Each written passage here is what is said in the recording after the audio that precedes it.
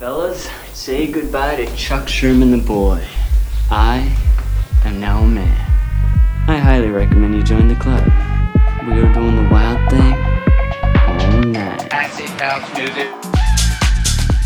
Hey, what's up, everybody? This is Sherm.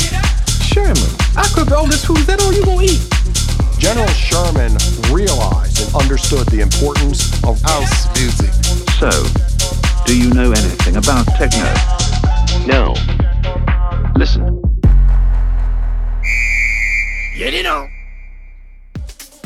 Hey, what's going on, everybody? Welcome back to another brand new episode of Sherm in the Booth. I'm, of course, your host, Sherm. Today is Wednesday, March 18th, 2020. This is episode 103. Now, guys, I know there's a lot going on in the world with the coronavirus, but I think it's time we take an hour off from thinking about it to learn from one of the biggest and most influential tastemakers in the Chicago scene. He goes by the name of Dom Brown. Dom Brown, ladies and gentlemen.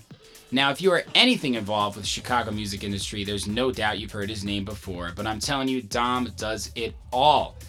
Now, Dom is truly a multifaceted talent here in this scene. This guy actually booked me for my first festival at North Coast in 2018. He does so many awesome things for the local community here as well, whether it be putting on events, throwing parties, you name it, he's done it. This guy is also incredibly talented on the musical end. Not only is he a great DJ and producer, but he also is the lead singer of Porn and Chicken. So it's awesome to finally have all three of the guys on the show. Shout out to Fi, shout out to Orville. But guys, this was an especially fun interview because we went actually over to a new venue in Chicago called Radius. If you haven't heard of Radius, it is awesome. It is down in Pilsen. It's a huge, massive warehouse type space, and they're bringing in incredible acts. A few weeks ago, I actually went to see Carl Cox, and it was unreal. Now, to go there and see all the lights on and do this in one of the green rooms and really see the place for what it is, it was amazing. Dom's been heavily involved with Radius, so it was so awesome to hear from his perspective the journey that they've been on. Now, I don't want to spoil too much, guys, because Dom has over a decade of experience in the music industry, and he has so many good stories. This was an absolute blast, and I'm truly humbled to have him on the show. So without further ado, guys, let's get into it right now. This is episode 103 with Dom Brown. All right, Dom Brown. What up? My man, I'm so excited for this. Finally, I've got the reschedule. Reschedule. That's how it goes, though, right? We got busy lives. You know what's really funny? Yeah. I was actually supposed to be in Berlin. Today? Yeah, so I was going to have to reschedule again. But the festival that I got booked for ended up getting canceled. Was that Porn and Chicken?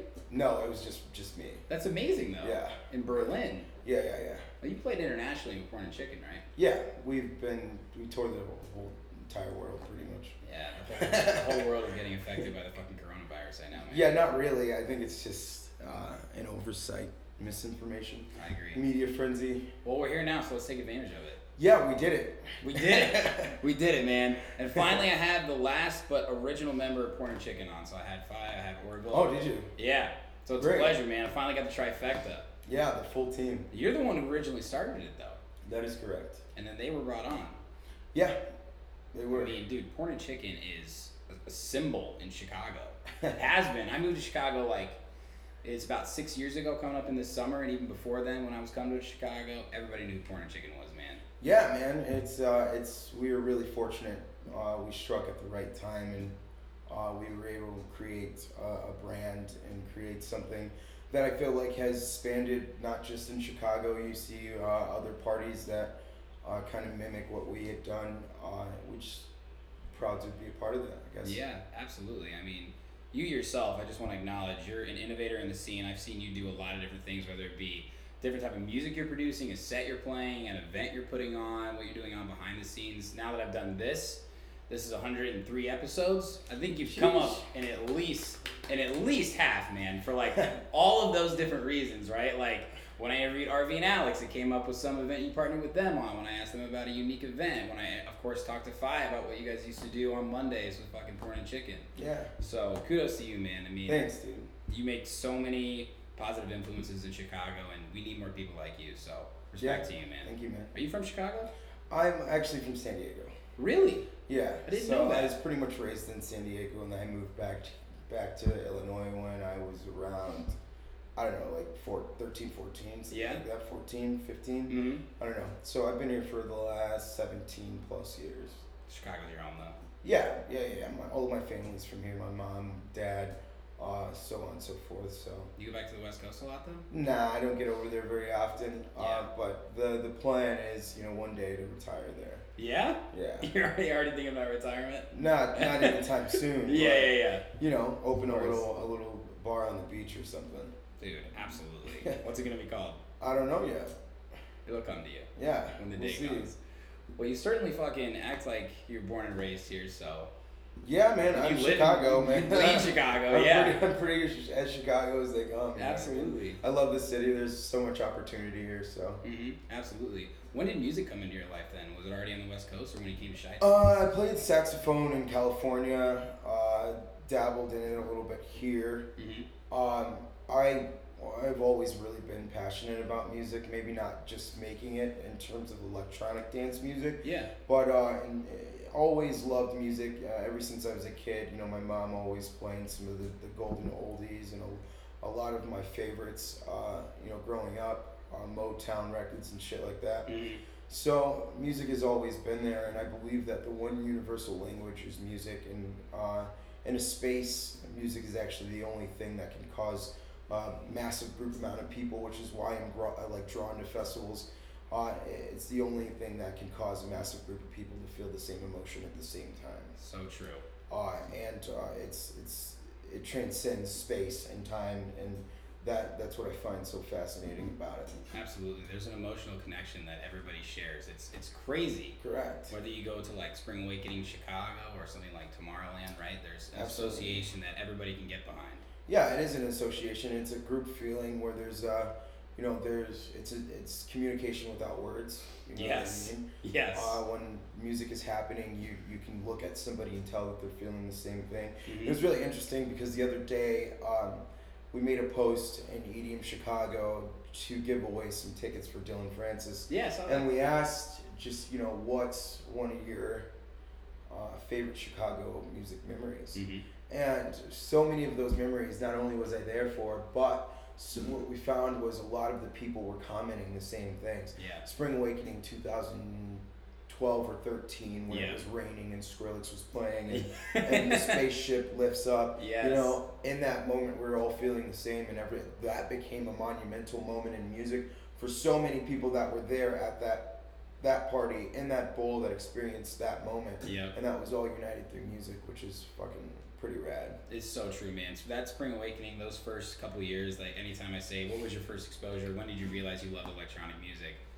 I'd say 8 times out of 10 at least if you're from a Chicago artist, myself included. That was my first festival experience with Nice. Spring Awakening. Nice. And I'm from a little town outside Indianapolis called Zionsville, man. Like Spring Awakening at Soldier Field on the main stage is about North Pole, South Pole compared to like me going to a high school dance. So it's just like such a special experience. And you're right, like I think that's what kind of makes music but Chicago special as well, like EDM Chicago.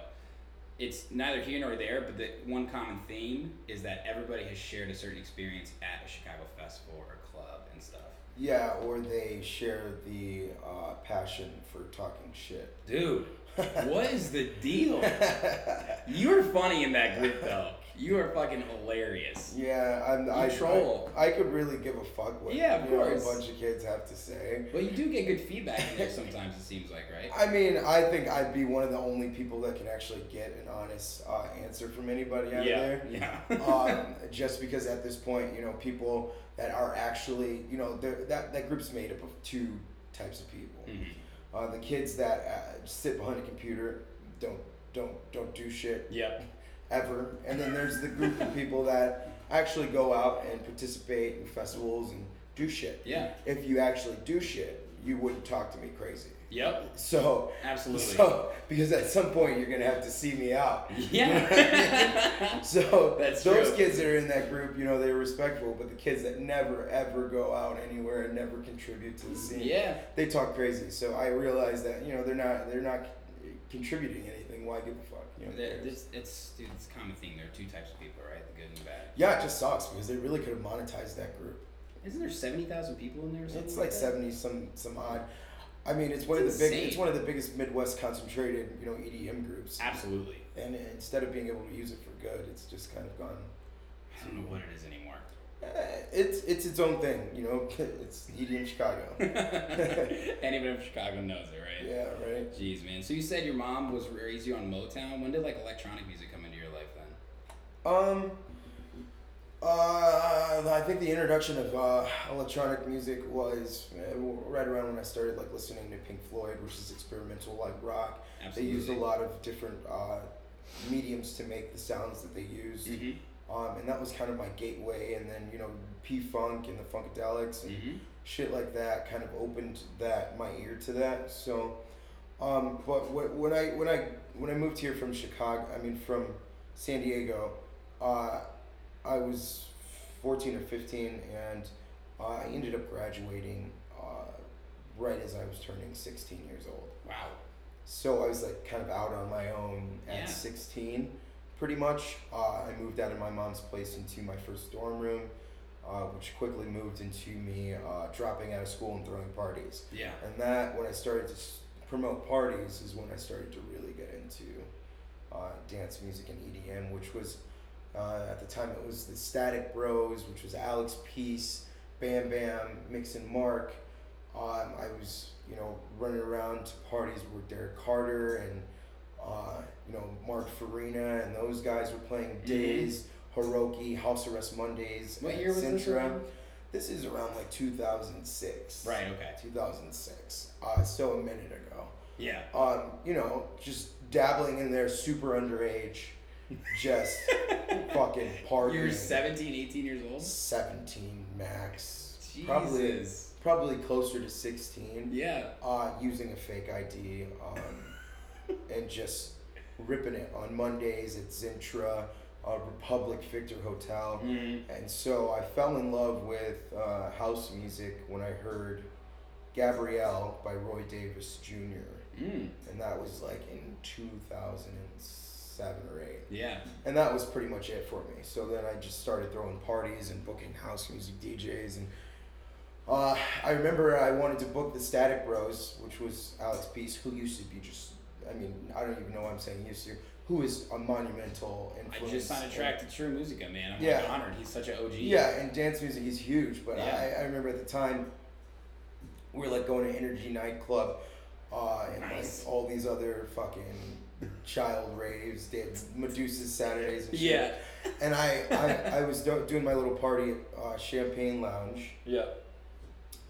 Which is where, people like Jay Sephora, Steve Gerrard, a lot of those kids, that's where they actually got, started a little bit. Really? Yeah. That's amazing. And I wanted to book Static Bros, and they were just out of my budget. And I remember saying that I would, at one point, get to a place where I could book my favorite DJs. And at the time, it was Static Bros, Donald Glod type shit, Of course. A lot of those names still reign king, man. I know you're close with Gene Ferris, right? Derek Carter. Yeah, those are my brothers. Paul Johnson, Ron Carroll, right? Brothers. They're still on top, man. They still represent Chicago. In my eyes, they are part of the architecture that we are so fortunate enough to enjoy. What I think about Chicago that is absolutely amazing is there is no other city in this world where you can rub elbows with the actual pioneers of a genre. Yes. And love that. all the rest of the shit that comes after our first generation, fucking Curtis is one of my great friends.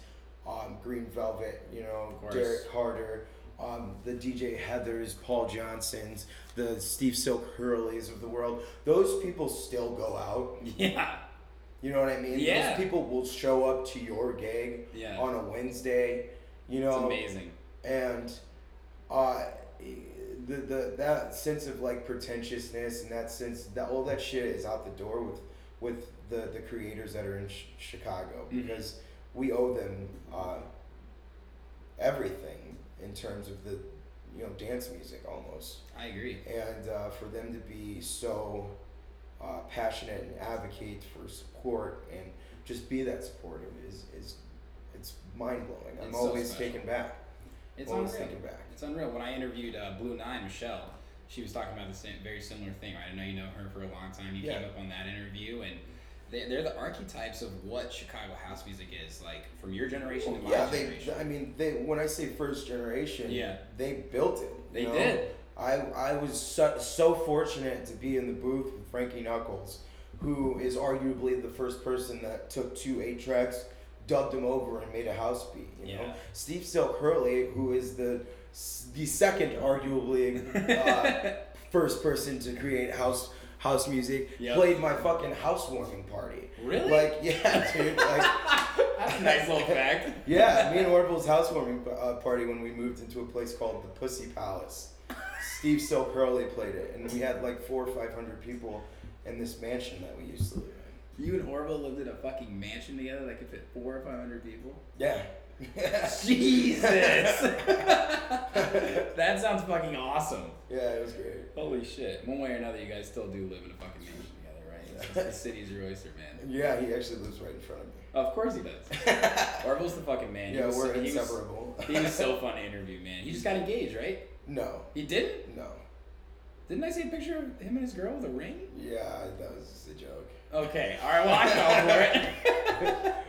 That's his type of humor, isn't it? Yeah, it's more so her type of humor. Oh, okay.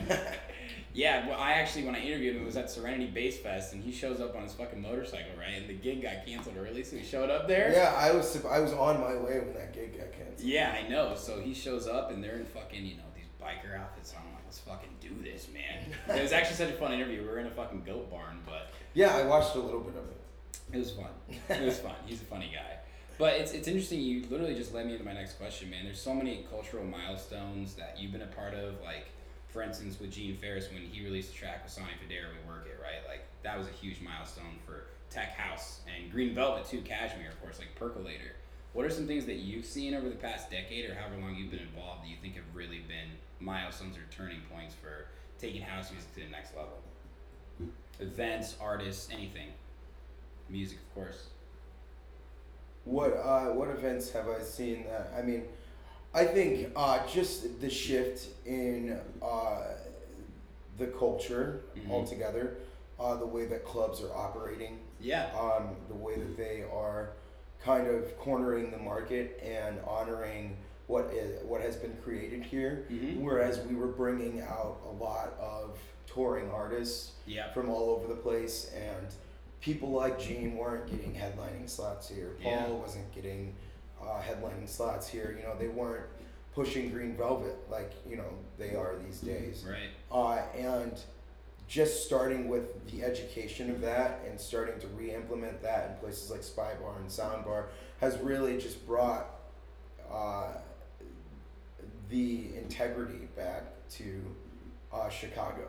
And it's there's two parts of being an influencer or having a club or being someone that makes music in Chicago. There's that you do, but then there's also education. And it's everyone's job that has any position or foothold in this market here in Chicago to educate the generation that comes after them. Yeah, absolutely. And educating these people, just because it didn't make money, for a lot of people, they stopped booking it.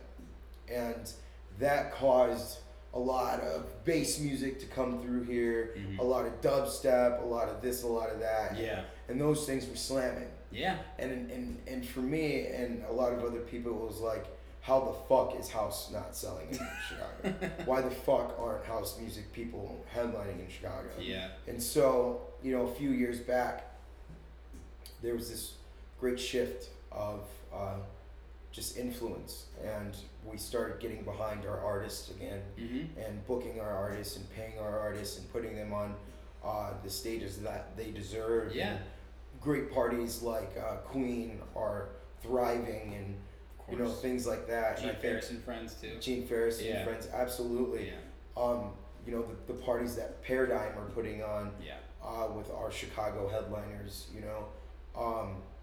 Green Velvet just being just a juggernaut in the space now, that's what I think has been a great pivot point for us. Yeah. And super. Absolutely. It's a culture shift. I agree with you. I mean, I think people from your generation have put it upon me my brother's a younger generation than me, and he's going to fucking Green Velvet at Prism with me. Good. You know Yeah, what I mean? yeah. He loves that shit. Yeah. That was such a great night when you were on the mic, dude. That was fucking, because I think it was the first private label at Prism, if I remember correctly. It was. And I definitely don't want to check that out, but it was like, when I saw you up there with him, and his fucking smile, man, is like... Oh my god, he's one of the funnest people. Like, this guy... We hung out, when was this? It was just like a couple months ago. Yeah. I think it was like around January or some shit. No, December. We hung out at his Chicago show, then 2 days later he did Detroit, Yeah. La La Land, Mhm. and we just did that back to back, and I drove down there with him to like party, and we partied for like those 2 days. Jesus. Just too much fun. I almost ended up flying to Mexico with him for the next day. It's just fucking ridiculous. He's a lot of fun. When did you first meet him? I met him years and years and years ago. Cashmere days? Not necessarily then, you know, but as I was coming up in the scene, he was seeing a lot of me. Yeah. I've always been someone that hung out with the people that were kind of positioned in the places that I wanted to go. Absolutely. You know, so I've always wanted to be around, you know, Diz and Gene and you know, the people that were kind of moving the scene. So I was always around a bunch of older people in the industry, and as him and Derek Carter and Mark Farina and all those guys started to see me around more, they would always be like, there goes little Dom. You know? That's awesome. Long story short, you know, I partied really hard for a long time. Yeah. He would always be like, you better fucking slow the fuck down. So he looked out for you. Yeah. And then we just, through Mamby, you know, because when we were putting Mamby together, I was working closely with Lucas King, and as we were putting that together, part of what I was passionate about was highlighting what comes here from Chicago, and that being a Bronzeville Southside Festival, where a lot of house music was made and produced. It was important to us to magnify and exaltify what was happening on the South Side, and Green Velvet still lives on the South Side. Yeah. And so we celebrated 25 years of Casual Records. I remember that, yeah. Forgot. At Mamby.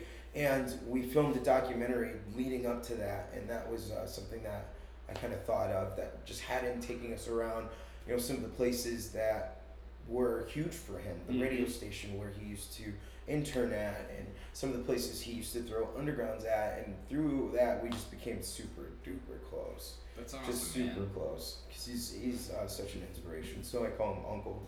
Yeah. What's he call you? Yeah, well, nephew. Nephew, yeah, of course. Yeah, Wow. but most of the time he calls me his manager.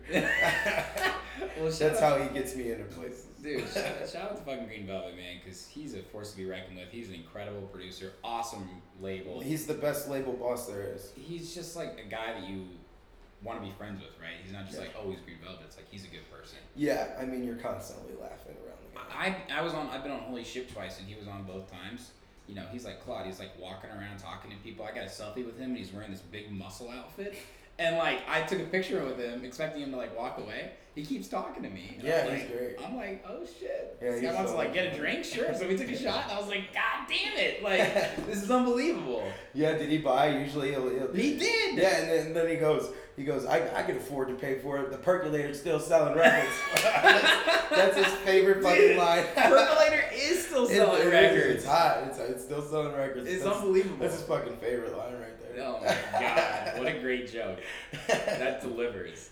That's amazing. Yeah, somebody like him and Lee Foss, who are just like, to me, Chicago staples, guys who really just have rose above all of that stuff that you're talking about, right? The rhythm, the dubstep, the trap. Yeah. Really like the ebbs and flows of those when house music has always gone like this, right? Yeah. So I totally vibe with you on that, man. Great answer, by the way. Thanks. I knew you were the right person to ask that question. I know how much you love house music. Yeah. But I want to ask you about Porn and Chicken, man. So you were the original guy, and then if I remember the story correctly, Orville and Phi came on shortly after, right? But you were doing the party on your own. Yeah, so I started the party back in 2000 and... Fuck, man. Yeah. Jeez. Like 2009, I think, at the time.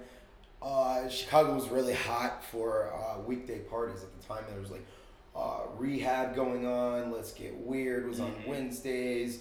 There was Trap House. No, Trap House wasn't going on then.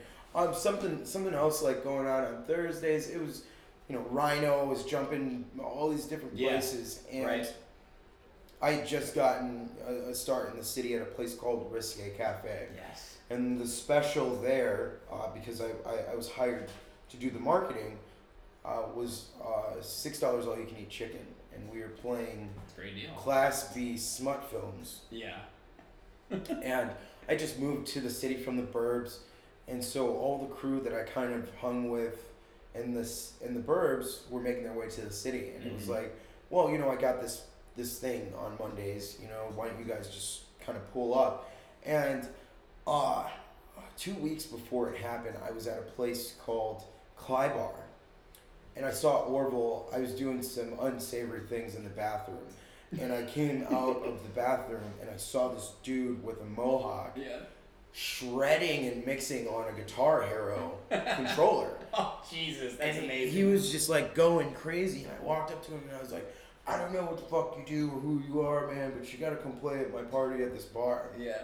And so Orville came over and played, and I was like, all right, I need you here every week. Yeah. That's awesome. And then, so we started doing the party, and 2 weeks after we started doing the party, the place was at maximum capacity. And I had started it with my good friend at the time, Amanda. Mandy is what everybody knows her by. She was one of the bartenders there. And so I then, 2 weeks into the party, we used to have these giant windows. The windows are open, and this fucking powerhouse walks by. And it was like, yo, I don't know what you do, but I need you to, come bartend this party. Your look is great. And she was like, I don't bartend, but I do this. And that turned out to be ammunition. And so then we started having Ammo grind sparks on the bar every Monday. Shit. Yeah, and then so 2 weeks after that, it was me, Orville, Mandy, Ammo, Dan Dwyer at the time. They used to go by Macabre Monster, something like that. So then we get shut down by the city for being over capacity. And so there was the guy that I worked for owned the bar that was next door. This is, I need to make this story short. So we built a door to the bar next door so we could double the capacity. Right. We got shut down again. And so at that point, the owner, who's a good friend of mine, was like, it's just costing us too much money. Yeah. And people were like swinging from the ceilings and like the rafters. We were spraying champagne. The walls were covered. It was just like we were destroying this dude's fucking pinup bar. And so we had to find a place to go. And God bless Eric Ballard. He was the general manager of Evil Olive at the time.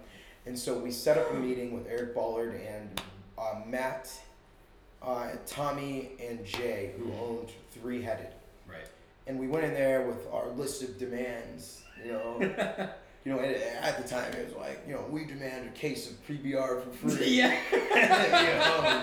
And we demand to keep at least 50% of our door. Right. And they were like, dude, Sure. Yeah, right? Yeah. You know what I mean? And after so many places, it told us no, because they were just like, porn and chicken. Right. Like, what the fuck? You had a following already, though, at that point. We did. And when we moved to Evil Olive, that first week, I remember Kelly Osbourne and Sharon Osbourne showed up. What? So fucking random. Like, so fucking random. I didn't even come up with something more random. Yeah, so Kelly Osbourne and Sharon are there. The party is just going wild. Yeah. And that rumor had just gotten out that like shit was crazy over there. And then from that moment on, we just began to sell out Evil Olive. It was packed every single Monday, wall to wall. Yeah. 300 plus kids. Every time. Every single fucking time. And you guys are bringing so many different types of talent, too. I asked Orville a lot. Yeah. I mean, once we started to grow the party to... We sat back and we said, we really need to make this a business. And we really need to monetize this. Right. And so we began to take all of that money and we bought all of the rights to Porn and Chicken, and we had the actual lettering that our logo is called Porn and Chicken. We had it created, and Wow. so that we owned even that. And if people used that, we could, sue them for using our likeness. And Damn. we began to just kind of really focus on how can we make this a business. And we were literally one of the first touring parties when we opened up Porn and Chicken Dallas, Porn and Chicken Hawaii, Porn and Chicken Tokyo, Porn and Chicken Denver, Porn and Chicken Milwaukee, and we were literally flying around the world doing these Porn and Chickens quarterly, Porn and Chicken Vegas monthly, flying out to Hawaii, Tokyo, and New York at Webster Hall. And so once we started to do that, then it was like, how do we take this to the next level, you know? Because nobody really at the time wanted to put just a party onto a festival stage. Right. Makes sense. Orville's always been super inclined in music, and he's one of the best Ableton instructors I personally feel in the world. And so then we had made our first song ages ago called Take Your Shirt Off. Yeah. And through touring, we met a guy named Justin Tranter, who's actually now the #1 songwriter in the world. He's got more #1s than anybody. Justin Bieber, Selena Gomez, Cher, Elton John. Like, he writes for the stars. Our first actual production is with him on the vocals. He used to be. He toured with Lady Gaga, which is how we met him when he was in Semi Precious Weapons, and we did like a West Coast tour with him. And so our first record is called Let It Bleed, with Justin Tranter on the vocals, and it's a super like progressive type track. You're being very humble. That's fucking awesome. It was super cool. Yeah. I mean, super cool. Shout out Justin Tranter. Yeah. But that, and then from there, once we started to make music, that is really when things really started to take off. You ascended, yeah. We were named the #2 party in the nation by Herb Magazine, which at the time was huge. And then Thrillist added us to the top 10 tourist things to do. Tourist things to do? Yeah. Fuck yes. The top 10 must do things in Chicago. Yeah. And then we just began to win these crazy awards, and we were getting the attention of like Playboy and Maxim, and then we were like on the cover of the Red Eye, on the front page of the Reader. It was just like the super domino effect. Whereas a lot of people were telling us no, now they all had to tell us yes. Yeah. And it was 3 times the cost. So and then we did this tour with Red Bull, and after that was really when things just skyrocketed. And then I remember Fide saying you guys basically got too big for Evil Olive. Then you took it to the mid, right? Yeah, so that was, after 8 years of running this party at Evil Olive. And when I tell you that we walked in Evil Olive and it was a dump, and over the years, through the money that they made, they were able to remodel the entire fucking place. Yeah. But every week it was getting to the point where, the back room was full, the front room was full, the upstairs was full, and the capability wasn't there anymore. And we wanted to take the brand to a place where it could exist synonymously with other things that were so great. And so the Mid was that place. The Mid was crushing. Yeah. And so it was like, let's go a step further. And really honestly at that point I was already kind of like, it's time to start letting this thing kind of coast. And we should focus on music. Yeah. More instead of the party. And the Mid was the perfect place to do that. Of course. I mean, moment of silence for the Mid. Yeah, I miss it. Yeah. I know that place means a lot to you.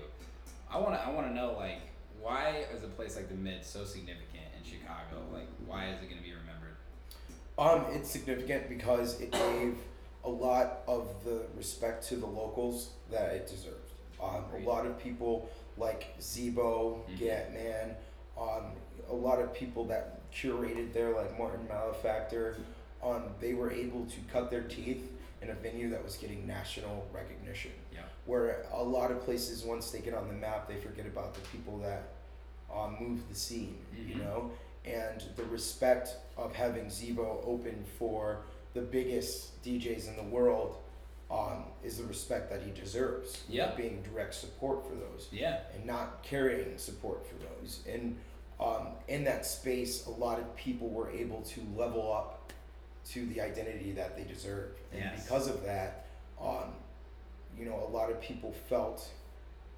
grounded in a sense, felt like it was a home, because you've seen so many familiar faces make their way in there. It was like a family reunion by the end of it, man. Yeah, it was great. I miss it, and that's when you walk around there, you know the bartenders, you know the DJs, right? You know the Yeah. people, and Yeah. you had your spot. I had my fucking spot. I have so many fucking memories. Yeah, of definitely various like a nights there. Cheers kind of thing. Man. Yeah, the Chicago nightlife Cheers. Yeah, for sure. I know, man. And now fast forward, we're sitting in one of the green rooms at Radius, right? Like, Yeah, this is like a mid on dude, steroids. Risque Cafe to fucking Radius, man. I mean, A lot happens in 10 years, man. yeah, I mean, dude, congratulations again. I mean, you've got skin in the game here, like you said before we got on air. Yeah, How's it's it feel to be here now? It's pretty awesome to kind of navigate the scene, which Mhm. is great. Another big thing that's beautiful about Chicago is you're able to utilize the landscape to progress, Mm-hmm. and to where you can progress is limitless. Truly. There's a lot that I can't say, obviously, just for the sake of keeping it secret. Yeah. But I've been fortunate enough to become a partner in some really cool things that Mhm. are going to reshape Chicago and nightlife, and how people consume the experience. And Yeah. I'm just super excited about those things. I'm just excited for Chicago. You know, everything you're saying to me, it kind of sounds like the definition of luck. When opportunity meets preparation, man. You've proven. I don't believe in luck. But Right, I, but I you- believe in opportunity. meets Exactly. preparation. Exactly. That's why it's confusing to me. It's like people say, "Oh, you're lucky." It's like, no, I've just worked hard, Correct. and you've taken steps. Like you're on board, man, because you have a vision, you have a touch on the scene, you have an idea of what to do and how to do it. Yeah, I mean, I'm just always trying to learn. Yeah. And I'm just a big fan of being a doer rather than a sayer. Mm-hmm. And so if I want something, I'm just gonna go out and get it. Mm-hmm. And what I want, it just so happens, is to see everybody else succeed. Yeah. And so I hustle to put myself in positions Mm-hmm. to give people yeses where Mhm. I always heard no. Absolutely. I think you exemplify the difference between drive and ambition, right? Everybody has ambitions, but there's Right. a difference in actually fucking doing it, Yeah, working. absolutely. It's awesome, man. I mean, I went to Carl Cox. Shit was fucking wild. It's the first time in 7 years he's been here, man. It was Like, great. That was a monumental moment. When people look back years from now, they're gonna say, "Do you remember sold out Carl Cox Yes. at Radius?" he's gonna remember that too, man. Yeah, I think he famously has said many things, of course, but he's gonna DJ literally until he dies. yeah. I think he's gonna come back here. I think he would. I think he had a great time. He was actually not feeling that great. Really? Yeah, but he got up there, and the energy in the room really, kept him going, and it was a beautiful, beautiful show. It's going to be a part of history in Chicago. Yeah, absolutely. I mean, you bring in a lot of different acts too, right? Like you got Lil Wayne coming, Mhm. bringing in El Ro. I bought Yeah. my tickets right fucking away for that, man. Yeah, I've we been wanting to just go to sold El Ro out party. Doja Cat too. Yeah, awesome. I just Yeah. saw that, right? Like on a Yeah. Wednesday night or something? Yeah, It's awesome. yeah, shit's great. You showed us Sir McCall where Camel Fat's going to be playing, the Warehouse Initiative. Yeah, and it is a very much a warehouse in that Yeah, sense. it is. It is. It's going to fucking bang in there, Yeah, dude. it's gonna be great. It's awesome, man. I mean, dude, that's so exciting for Chicago. It's like a fucking injection of, like, fun. It's what we needed. Yeah, I Yeah. love it. I love it. So shout out to everybody on the Radius team, you and everybody involved, man. Yeah, Like dope. I've only heard amazing things, by the way, just Yeah. from like a third party perspective, by the way. We're calling it like Voltron, the team that we have here as assembled, and it's just a powerhouse team. Dude, yeah, you guys are like the Avengers. It's fucking like you were in your own Marvel movie. Mike Lang was in his own Marvel movie. You guys are all coming together, and it's like, yes. Yeah, it's pretty fun shit. Yeah, you're taking down fucking EDM Chicago, right? No, please. I love it, man. But you're doing something really unique too that I like. It's your new Wake and Bake series. Yeah. Tell us about that. When you started it, why you wanted to do it. Everybody knows that I love to get high. There's seldom hours in a day where I'm not stoned. Yeah. And I'm really just passionate about cannabis education and the cannabis space. Yeah. I threw the first legal smoking party on January 1st to celebrate Windy City Smoke Out? the Windy City Smoke Heard it was Up. great. Smoke Windy Up. City Smoke Up. Like that. Yeah, it was fucking great. You know, sold it out, 600 people. But that whole entire time, I was thinking to myself, you know, somebody's gonna need to start being the first to do a lot of firsts in this market. Yeah. And so, I've always been heavy on the content curation side.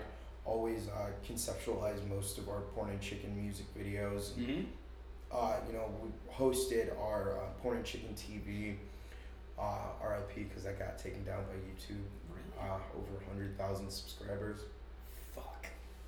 But you know, always creating content, and so obviously because I know cannabis companies have a lot of fucking money. Yeah. I was like, I'm just gonna be the first to create a lot of these things, and then I'm just gonna go and sell it to these cannabis companies. Yeah. So the ultimate goal is to get paid for smoking weed. Fucking props to that, man. That's the goal. Yeah. For those that don't know, can you explain exactly what the legalization situation is for Illinois right now? Yeah, so it's recreational for anyone that's 21 plus. Mhm. You can consume in your private property or in a private space. Mhm. There will be consumption spaces soon. But yeah, recreational, and you know, all of our dispensaries are opening up for recreational purposes, not just for card holders. Mhm. And the space is getting really crazy now because we have all of these cannabis companies that want to do so much. Yeah. And they just don't know who to talk to. So if you're out there and you want to play in the cannabis space, get on it right now. They got money to blow. It's true, man. And there's a lot of layers. Like, people who smoke weed know about this type of stuff, right? Like hemp, like all you can make from that. Of course, CBD. CBD is like, my mom, you know, when I was growing up, don't ever smoke weed, don't ever this. She's gonna love this, but she loves CBD, right? Like, Yeah. I go home and she's like, "You want some CBD?" I'm It's like, a "Are new you era, offering me? man. Are you offering me CBD right now?" Yeah. She's like, "Yeah, open your mouth." Like, Yeah. drips it. I'm like, "What the fuck?" Yeah, times are changing, dude. It's crazy. Times are changing. It's an exciting time, definitely. Yeah, it's really funny though, man. Like, I thoroughly enjoyed it. Yeah. Like, I was laughing my ass off. It's pretty great. You know, I expected it to be received well. It's like Yeah. I was telling you earlier, it's hard to keep people's attention. For It's sure. a 3-minute video, but like, it got to the point where like my mom, aunts, and uncles were like, "Oh my god, this is so fucking good!" Like, cause there's two types of cannabis content. Yeah. There's the content where you just come off like a dumb stoner. Yes, which is You know, most. which is like Yeah. which is like most of it, and then there's this like 26 dabs in a minute. type guy, it's like I'm actually like a cannabis sommelier, like Yes. you know what I mean, and Yes, it was like I want yes. to come off as like knowing like an aficionado, you know what I mean? Yes, So absolutely. I think that the content has a lot of like legs to go so far. Absolutely. Because people are just so dumbfounded by this space, and then they're like, "Oh my god, this is actually funny too." Yeah, absolutely. Some people have wine cellars, some people have weed cellars. Yeah. Good for you, man. Are you gonna have guests on the show and everything? Yeah, I mean, I can't really tell you whom, but you know, I know that one of our guests is, you know, Elon Musk? I would love that. I was actually at a meeting today in a really great space for the Year in Chicago Music, which is a non-for-profit that is focusing on the resurgence and refocusing the attention on Chicago music people. And the fucking commissioner was there. It's awesome. And he walked up to me and was like, "Yeah, so when am I gonna be a guest on your show?" Are you shitting me? Yeah, which was fucking just like, oh my god. That must have hit hard. Yeah, it was pretty funny. I was cracking up too. Jesus Christ, man. That's unbelievable. Yeah, pretty cool stuff. Well, keep doing your thing with that. It's really funny. It's really entertaining. Yeah, we're gonna keep it going. Yeah, I mean, you know, sitting behind a camera, especially by yourself, can be a difficult thing because you have to put yourself in the eyes of the viewers, right? Yeah, it's also hard to do when you're stoned. Yeah, you kept your composure, man. It was so funny. And we'll move to the next topic after this, but I can talk about it all day. It's like things I like to do when I'm high. 1, get more high. I'm like, First things first. he knows what he wants, man. This is a man of pure will. He gets it. Thinking clearly, this guy fucking does it. Yeah.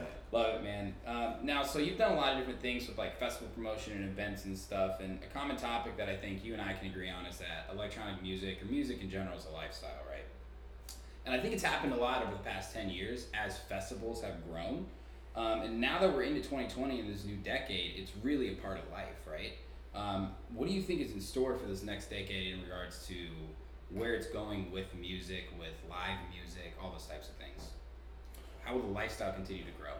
I don't know. That's a pretty interesting question. It's hard to say. For sure. I mean, it's getting more immersive. You know, the way that dance music culture is working. It's it's starting to kind of branch out to different aspects of life. You know what I mean? Yeah. And as that happens, I think we're going to be hopefully in store for a healthier lifestyle in dance music, and it being more widely accepted and more, people always say, mainstream is sellout, but mainstream is the point. Yes.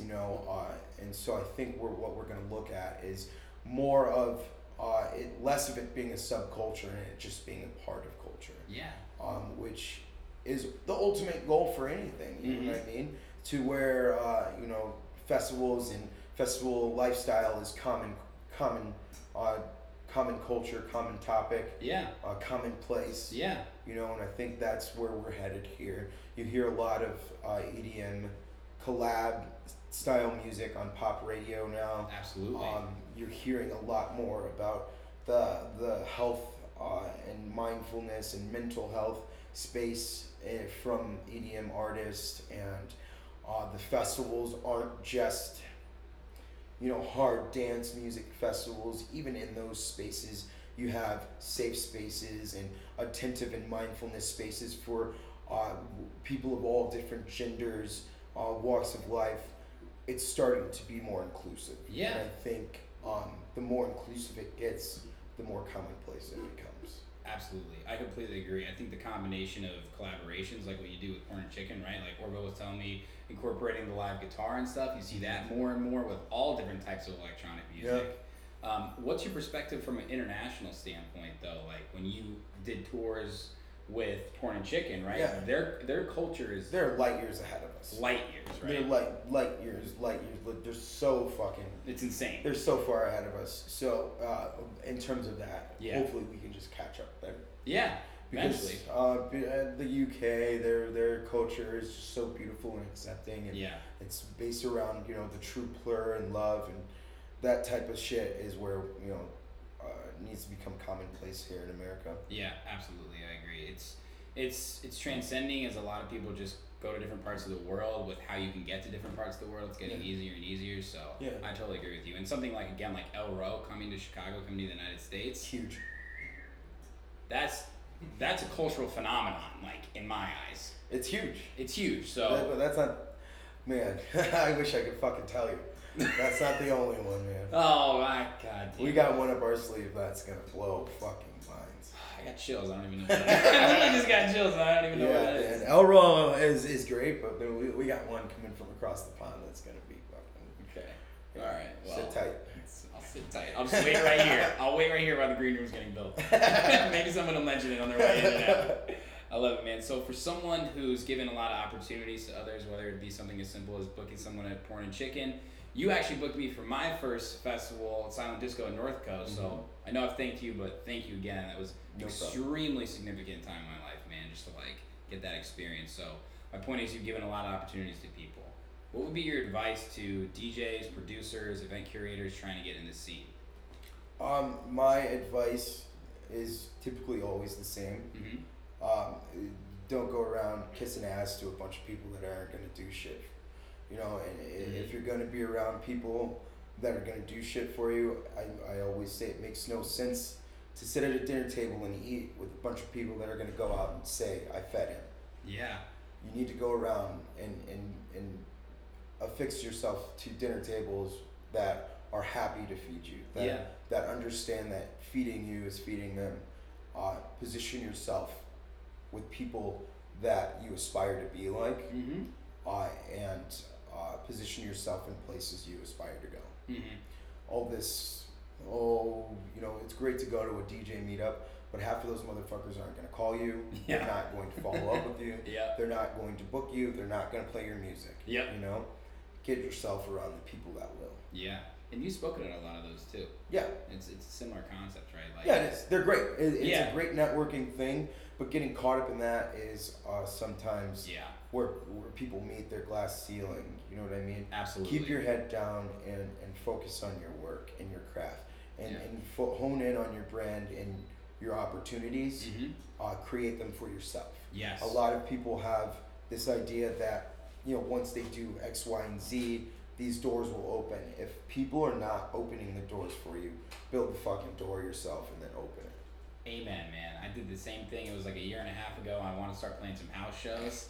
It's obviously competitive here because there's so much talent. And I was like, what am I doing? I'll just throw my own party. Yeah. Right? How many Yeah. times did that go through your head? Like, That's- I'll book the DJs. I'll work with the owner. Right, I'll yeah. sell the tickets. I'll promote it. That's the way to go, man. Yeah.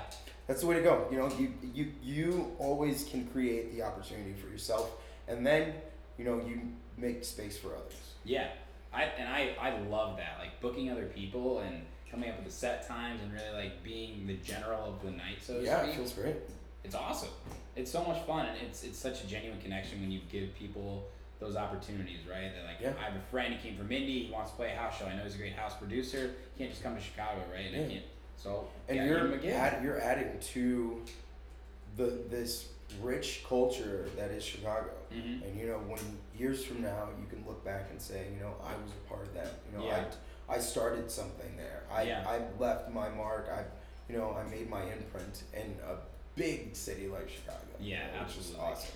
It's so special. This city is so welcoming to people, but you couldn't have said it better, man. And it's about like really putting your best foot forward with people that are going to extend the hand as well. Yeah. Because there's a lot of people that are going to try and stab you in the back or like not follow up. Again, driving ambition, right? There's a lot of people who show up to, and nothing against the DJ meetups, but expect they're going to go and then No, there's I'm gonna get gigs if I nothing go to against this. it. No, Yeah. and a lot of those spaces, it becomes harder and harder to protect your energy Yeah. in those spaces because a lot of people don't know the difference. And Yeah. a lot of people you might encounter are their only intention is to use you Yep. as a stepping stone. You know, Yeah. and in those spaces, sometimes you end up with friends. You end up with users that are in the disguise as friends, Yes. and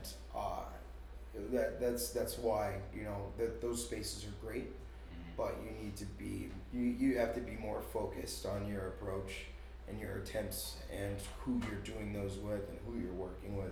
You got to really protect your energy in those Absolutely. spaces. And in one way or another, you will learn the hard way eventually. Yeah, for sure. No matter what, right? Yeah. It's like when your mom says don't do this, but you're like fuck that, and then you learn. Yeah. It's as simple or it's as difficult as it might be. For sure. Absolutely, man. Now I don't want to miss any of your events, but some of the biggest ones you're a part of, I want to talk about real quick. Pride in the Park, right? All the React events, Spring Awakening, Party Cruises, Underground events, Cunty. I mean, dude, you do it all. You've done it all. I don't even know. Like, there's always something that you bring to the table. You did an event at Smart Bar recently. Like, Yeah, it's I awesome. played Queen at Smart Bar. That's It was awesome. legendary. That was so much fun. That's awesome. That's great. I mean, that's an international party, right? Like, It is. Mixmag did a review of Derek Carter in Chicago. Yeah, it's Queen. currently the number one party in Chicago, reigning champ. You know, Dude, it's awesome. it's great. It's Anybody such a who's great never been to experience. that, you gotta go at least Absolutely, one time. man. It's- It is. It's mind blowing. It is. It's the closest thing to Boom Boom Room that anybody will ever get to Yeah. experience. And Smart Bar, everybody who runs everything there. I went to the 23-hour party this year, and Yeah, I it's saw legendary. I saw some of my friends play a techno set from 6 p.m. to 7:30, and it was slammed. Mhm. And I was like, damn, this is like what it's all about. So Yeah. props to everybody there. But I want to know, man. I mean, like, what's either been some of your favorite parts you've done, and what have you done that you've been involved in to make them unique? I mean, my touch, my approach to anything that I do is what makes it unique. Mm-hmm. I'm always attentive to the marginalized, whether it be people of color, people of different gender, Mhm. identity. Those things are important to me, and highlighting and giving those people safe spaces to shine is something that is important to me. Working closely with communities and giving back, philanthropy is something that's also important to me. Yeah. Over the course of the 3 years that we did Mamby, we were able to raise hundreds of thousands of dollars for the communities. We helped build a community center over there. Those types of things are not just doing music and events, but how can you influence and change neighborhoods and influence and change the city that you're in. And so utilizing those things, being with Dusty, who's another partner that I work with over at Dream Bright, we were the first ones to ever do a Pride Festival in Grant Park. It's awesome. Ever. You know, so moving the city forward is what's important. That's what I'm excited about. That's so awesome. Everything that we're doing, or everything that I have my hands in right now, is to move us forward. I mean, you really do a great job with it, man. Like, you give safe space. That's come up a lot of different times, and Smart Bar's a place that obviously is like, that's their thing. The bottom of their emails, it's like basically that. It's doesn't matter where you're from, who you are, your gender, your sexuality, whatever it might be, you're welcome. Yeah. And I feel like you're the type of guy who wears your heart on your sleeve in that regard, man. I mean, yeah, it's it wasn't the easiest growing up black and queer, so I know that struggle, and I just wish to make it easier on others. Yeah, absolutely. Yeah. Well, you do a service to everybody who needs a support, man. Sweet. That's awesome. That's awesome. Well, what's coming up this year? We got Spring Awakening, right? Yeah, we're getting ready to announce Spring Awakening, which is really exciting. We're getting ready to announce the Pride in the Park lineup as well. Awesome. I've got a new venue that I'm opening that I'm a partner in that is really going to blow people's fucking minds. Everything that we have going on here at Radius, we've got some great bookings at Prism. We're going to be getting back in the studio and working on some new music for Porn and Chicken. Awesome. So, yeah, just a ton of shit, man. Yeah, you're fucking singing, man. You're crushing it. I love it. It's awesome. It's a good time. I was in Steve Gerrard's studio when I interviewed him, and he was showing us some of your guys' tracks, man. I mean, that guy's like a producer like none other, but he showed us some of the ones he was doing with you and the whole album and everything, too. Yeah, it's fun stuff. Yeah, good things in the works, man. Well, again, I want to just thank you for taking the time. Behalf of Chicago, thank you for everything you fucking do, man, because anything you're involved in, like, I'm coming to, because it's a fucking party. Dope, dude. It's I awesome, really man. appreciate this. I'm glad we finally got to Yeah, absolutely, man. It's a great time. Thanks, Tom.